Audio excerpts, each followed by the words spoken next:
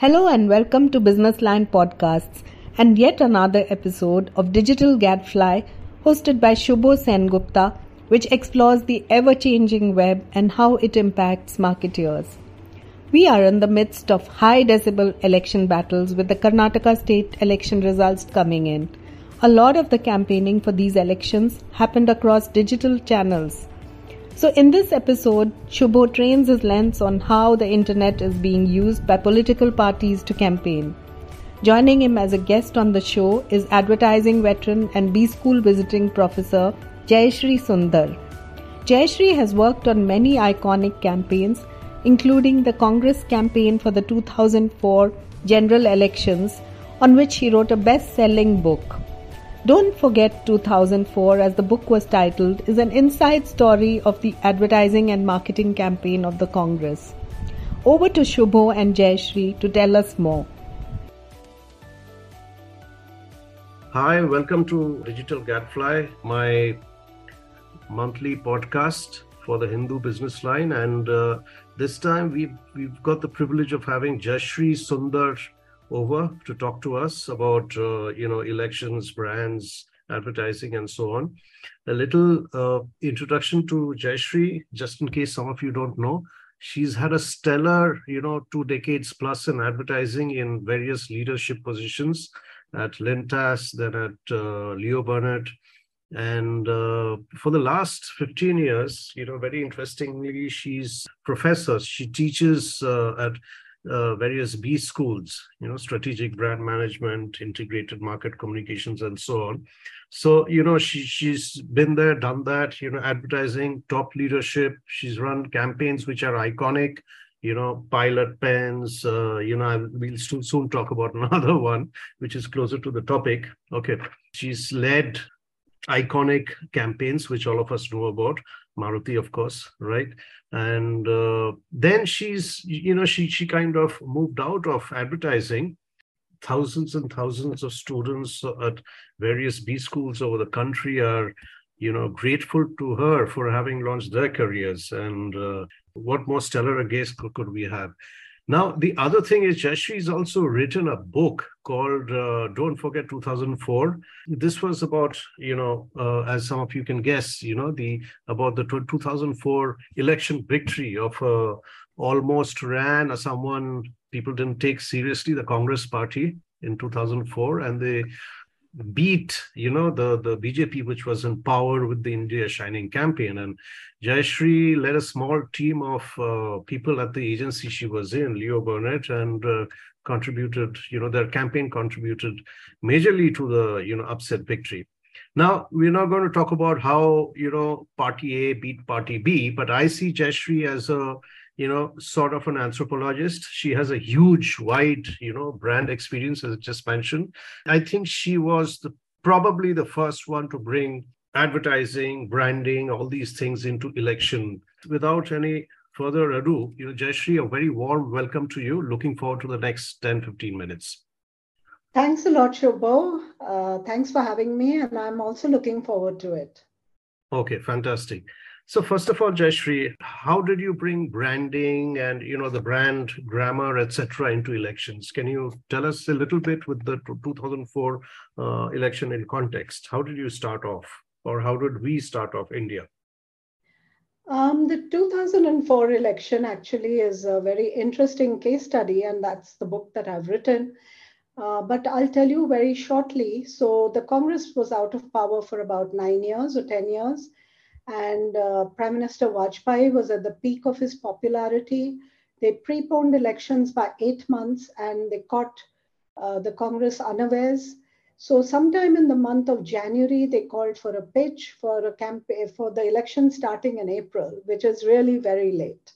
And the BJP had the India Shining campaign pounding already for 4 months. Huge amounts of money was being spent on it. Now, to make a counter narrative when your pockets are almost empty and you have to fight the might of a brand that is doing very well, you have to put on your hat and really think of what you're going to do. And one of the first things I told my team was, let's treat this like a regular brand where AICC is the company and the Congress Party is the brand. And all the measures that we apply on regular brands, we will apply to this. So regular brands need salience, that is knowledge. They need relevance. Why am I important to you as a consumer? Why should I even listen to you? They need differentiation. If they're going to just talk about what the BJP is doing, nobody's going to be interested. So what are you bringing? And lastly, it needs resonance. Why are people going to vote for you and become a brand ambassador of you and push another 10 people to go out and vote on that voting day? Of course, we were very aware that there are certain differences that a political brand has to a normal brand, in the sense you have one day to go and vote. Okay, it's not like a hair oil or a shampoo. If I don't buy it today, I can go tomorrow. It's that one day you nudge the person and he has to go out that day to vote. Who is your consumer? The biggest thing we found in that was that the rural consumer goes to vote much more than the urban consumer. Rural consumers go about 70-75% of them go to vote, whereas the urban consumer those days was going about 35%. Nothing much has changed in this, though I know the Karnataka elections had an amazing turnout, 73% turnout. So it was that. So we had to figure out who's our consumer. And when we did our analysis, we found that there were four parties of people who were really hurting. One was the farmer, for whom nothing much was happening, and loan rates, etc., were going up. Two was women, 48.5% of India, and no one's talking to them or doing anything for them. The third is unemployed youth. 43 million people were in the employment exchange registered. By the way, that's 53 million today. So it's only gone up. And last but not the least were petty middle class people who had lost a lot of their savings in some, government related problems. So what I'm saying is that, like any normal brand, you figure out who you're talking to, what message you're going to give them. And don't just make it a negative anti-incumbency campaign, because the voter will listen to you. But after some time, they're going to ask, so if you come to power, what are you going to do? So we used all the tenets of normal brands and superimposed it on a political brand. And it really worked. I mean, in May of 2004, when the counting happened, they formed the government. And it's not me, it's the Wall Street Journal, immediately after the elections, they released a big article and they said political branding comes to India for the first time, because the BJP had a professional agency, which was Grey, which was doing India Shining. And there was Leo Burnett that did Aam Aadmi Ko Kya Mila and Congress Ka Haath Aam Aadmi Ke Saath. So it was a properly run campaign from both sides, and the one that clicked with the consumer, because the consumer is king. That's the one that, went home. Thanks. So, and I would say, if I look at what happened in Karnataka, I'm just, I know you haven't asked me this question, but I'm just fast-forwarding because we're on the topic. Yeah. The issues more or less remain the same, which is what is happening for women. There's so many first-time and young voters who are looking for jobs. So, it's, and mehengai, which is always an issue, expensiveness. I mean, the whole campaign was run on a cylinder, gas cylinder was used as a motive because it's gone up 70%, 1,100 rupees. So there were like memes and jokes. And of course, social media is so potent today that, before you go to vote, you look at your gas cylinder and go to vote, pray to your gas cylinder. It's come into the house for 1,100 rupees. So things like that, so it's very easy now to target consumers. Sorry, Shubho. I just went straight there because, it's so current and it's so hot. Yes, absolutely. No, thank you very much. I mean, I was going to come to the question, actually, what has changed between 2004 and 2023, the recent, Karnataka election. So I wanted to ask you another question, moving to digital or social media, whatever we want to call it. To 2004, there was no social media. to the best I mean, best there of. was very little. There was Ah, just SMS, and you would yes, get those "Main Atal Bihari Vajpayee bol raha hoon," and you'd get those right. SMS, Yes, or yes, you'd get a yes. phone message, Yeah, and yeah. then there was a website was there, and mouse pads, and so you can't really call it social media the way we know it today. Yeah, yeah, yeah. So, my question is, with the advent of social media, and as it's used to, there is a lot of positivity, but there's also a lot of negativity in social media, politics and outside politics. And do you think social media is used to attack people in power? It is easier for the opposition. Social media is a boon in the hands of the opposition when it comes to face-to-face fights like these, in local elections, perhaps national elections also. What is your opinion on social media and its use today? Actually, that's a very good question, and there's a lot that can be said on it. Let's begin by saying that the mobile phone has become a very important tool because there's a phone in every hand. India's penetration of mobile is huge, as we all know it. So there's a phone in every hand, literally, and 900 million mobile phones in this country, actually, and of which smartphone penetration is around 60%. Okay, and we are hugely using social media, which is around 450 million Facebook users, around 400 WhatsApp users, 265 million Instagram users. Twitter is much smaller, around Mm-hmm. 24.5 million. But the thing with Twitter is that whatever trends on Twitter or whatever hashtags you make somehow reach the 9 o'clock news also. So it goes on to mass media. So it's all symbiotic. Now, Mm-hmm. coming to the question of social media, actually, when it began, which is, I would say, really in all earnestness from the 2019 campaign, um, it was being used rampantly. A lot of fake news, not that it's not there now, um, and no check on anything. So you could Mm-hmm. say anything, you could do anything. Figures were not being, looked at. It is said that in 2019 the BJP spent around 10 crore on social media, which is not a very huge sum of money. Mm-hmm. But for that time, because social media is very cheap compared to television and print and things like that, it's really cheap. So if you can't put a film on TV, but you put it on YouTube, because YouTube, is the second largest social media platform in the world after Facebook. So people are looking, and they enjoy it, and they watch it much more now than regular TV soap serials and things like that. Um, so, so social media, but in the Karnataka election, for example, the election commission has tried to make a model code of conduct there, which is there for the other mediums. But so, for example, every candidate had to, when he submitted his forms, he had to submit his social media handles. They are asking for Right. content to get pre-approved before it's put out. Social Mm-hmm. media is very exciting in election campaigns because the young people are very excited with it. They call it the social media army. They had a conclave to explain to people the do's and don'ts. Mm-hmm. But how it works is if there are 100 people, say, at the center, or at maybe the Bangalore office, then it goes to, say, a village or a district where there's 10 guys there, and each of them sends it to 50, and those 50 send it to another 50, and that's the way it proliferates.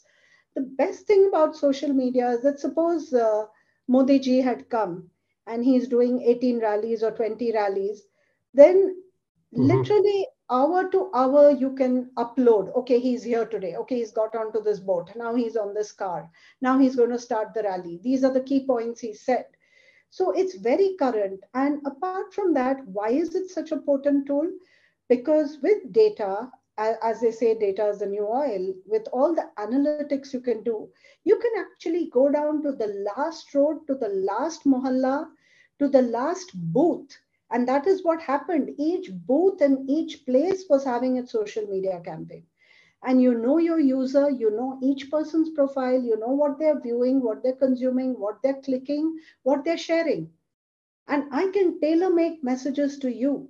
And now Mm-hmm. with artificial intelligence and everything coming in, Mm-hmm. I mean, it's not started, but it's going to be next level, I think, in a few years. So it's been a game changer.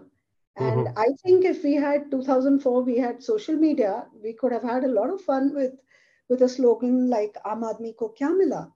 Mm-hmm. And the thing with social media is that you have to use it for how it's meant to be used. So if you now, I think, make 2 minute or 3 minute YouTube films, nobody is going to listen. Attention spans are very, very limited. So Mm-hmm. reels, videos, little live streams, 10 seconds, 30 seconds, and creativity, which is humorous, which is memes, which is your key message, just told big and bold. So, they were Right. saying, I mean, there are all kinds of messages, and you're very right that fake messaging is very possible with this, troublesome things, lies, deceit. Mm-hmm. So the Election Commission is trying to, put a hold on it and punish people. It's going to take some doing, I think, but at least it started. Mm-hmm. What you just mentioned, if social media was around in 2004, you would have had I mean, it would have been very interesting. So my question now, taking forward from that interesting thing that you said, what Yeah. if there was only social media? And by social media, I don't just mean, Facebook and, Poo, Roposo, Twitter, whatever, but if only, say, digital technologies were there, which is, WhatsApp, which is, emailer lists, which is, many, many new things are happening, right? Yeah. CRM and all these things, right? Just the way e-commerce operates. So Yeah. what if a political party floated itself, okay, with only social media as a medium? What do you think they could do? What do you think they could manage? I've been asked this question, but not like this, that if what if there was no mass media? Because I always answer and say that, well, television at a big, broad level is still the number one, medium in this country. Print, as we knew it, Mm-hmm. the black and white, Mm-hmm. has gone down. I would say don't need to get into any national newspapers. You could go into small papers, regional papers. A lot of them crop up during election time and shut down after that. But very interestingly, Shubho, I mean, we've always been told that radio is a reminder medium. It's a blind medium. But in an election, would you call radio a secondary medium? I would not, Mm-hmm. because for rural India, Mm-hmm. it is a prime medium, whether it's a farmer who's working in the field or whether it's the rural housewife when she works in the house and she cooks. Mm-hmm. That's the thing that they listen to. Of course, now they have their phones also. Mm-hmm. But rural penetration for women mobile is hardly 25, 27% as compared to men, which is Mm-hmm. double and triple more. So again, it's the woman voter who's, one has to look at. Like, for example, I saw that the Congress in Karnataka actually addressed the woman voter and said, if we come to power, we will give you free seats in the bus. We will Mm-hmm. give you free electricity up to Mm-hmm. a certain point. Mm-hmm. We'll give you 10 kgs of rice and we'll give something else, very woman centric things. And for Mm-hmm. the first time, I saw three or four things directly addressed to her. And I believe they got a lot of women votes. Um, yeah, coming back to your question, what if it was digital as we know it? And I think, it could take you home, but you need to couple it with one more thing, which is enormous ground activation. That's something that I've forgotten to talk about all through. Mm-hmm. The rallies, you and your team on the ground, Mm-hmm. your activation, what you're doing, how you're engaging with the people over there in your constituency, the promises you're making, how often you're meeting them. That Mm-hmm. ground activation or that rallying, one thing that we saw in 2004 when finally the work started in the month of February is that Mrs. Sonia Gandhi was literally rallying from morning to night. And suddenly that galvanized the party, because then once she started, everyone started. So on ground is very, very important. And with social media being so potent, and most people, screen time in India is around 6 to 7 hours. We got our head down into the phone and we're watching things. So you make it entertaining. It's not the most scary thing that, oh, I don't have television or I don't have print. What am I going to do? Yes, completely agree. I mean, a very interesting point, social media or digital technology, let's call it, along with on-ground activation, could be a very potent force, definitely in smaller pockets. I mean, for small regional parties. And I agree with what you said a little earlier. It's no longer, digital social media is no longer restricted to urban centers. Even till, I think, 2014, it was still a little urban, but with the coming of geo dongles and 4G, 5G, that has exploded. Yeah, absolutely. And I believe out of the 600-700 million internet users, about 50% are in smaller towns, the SSC, the tier 2, tier 3, tier 4 cities that we talk about, right? And so what you're saying, these 2-3 points that you made makes absolute sense. So, my last question for the day, for this podcast to you is, with such a depth of experience, 20 years across brands, and this is for your students, for a lot of young people who are listening in and they would like to learn from you. If someone is interested in a career in, say, policy or politics, or, working for the country in a broad kind of sense, so where do they start? What is this? What kind of management degree, or should they kind of go for? Based on what you have, on two things. One is your advertising background, and second is your teaching MBA background. So people who want to work for the country, what should they study? Postgraduates and so on. Please go ahead. In politics, I think you can come from anywhere, because you need to have an understanding of everything. Of course, political science, or by the way, politics is full of MBA type of people, because today it's become so analytical. Running a campaign, there's so many. It started in 2004 because the war rooms, both the BJP and Congress, which was somehow, came much later, but there were a lot of smart young people there. And I think if you want to work for the country, it's a great time to do it, because there's some very smart people working there and you can learn a lot. So I would just say any degree at all. And but if you have an MBA, I think you're a little equipped in terms of analysis, data management, a bit of quantitative techniques, etc. Whichever field you want to get into. And of course, communication is key, written and verbal. So whoever wants to get into this field, I think, should work on that. And fire up your imagination and get into it. It's a lot of hard work.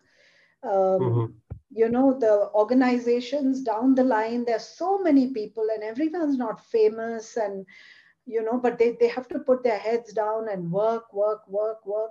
So but there's a certain type of person who likes to work for the country, who likes to see change, to do good for people, to make policy.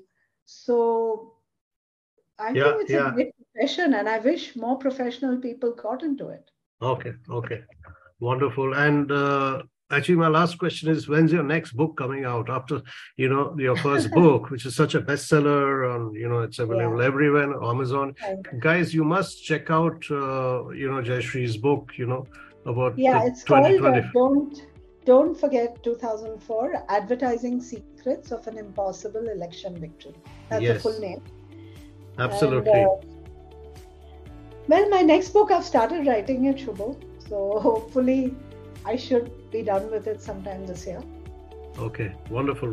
Thank you so much, Jayashree. Thank you. Looking forward to your book. Me. If you liked what you heard, please share the link. Also check out our site hindubusinessline.com for more multimedia content.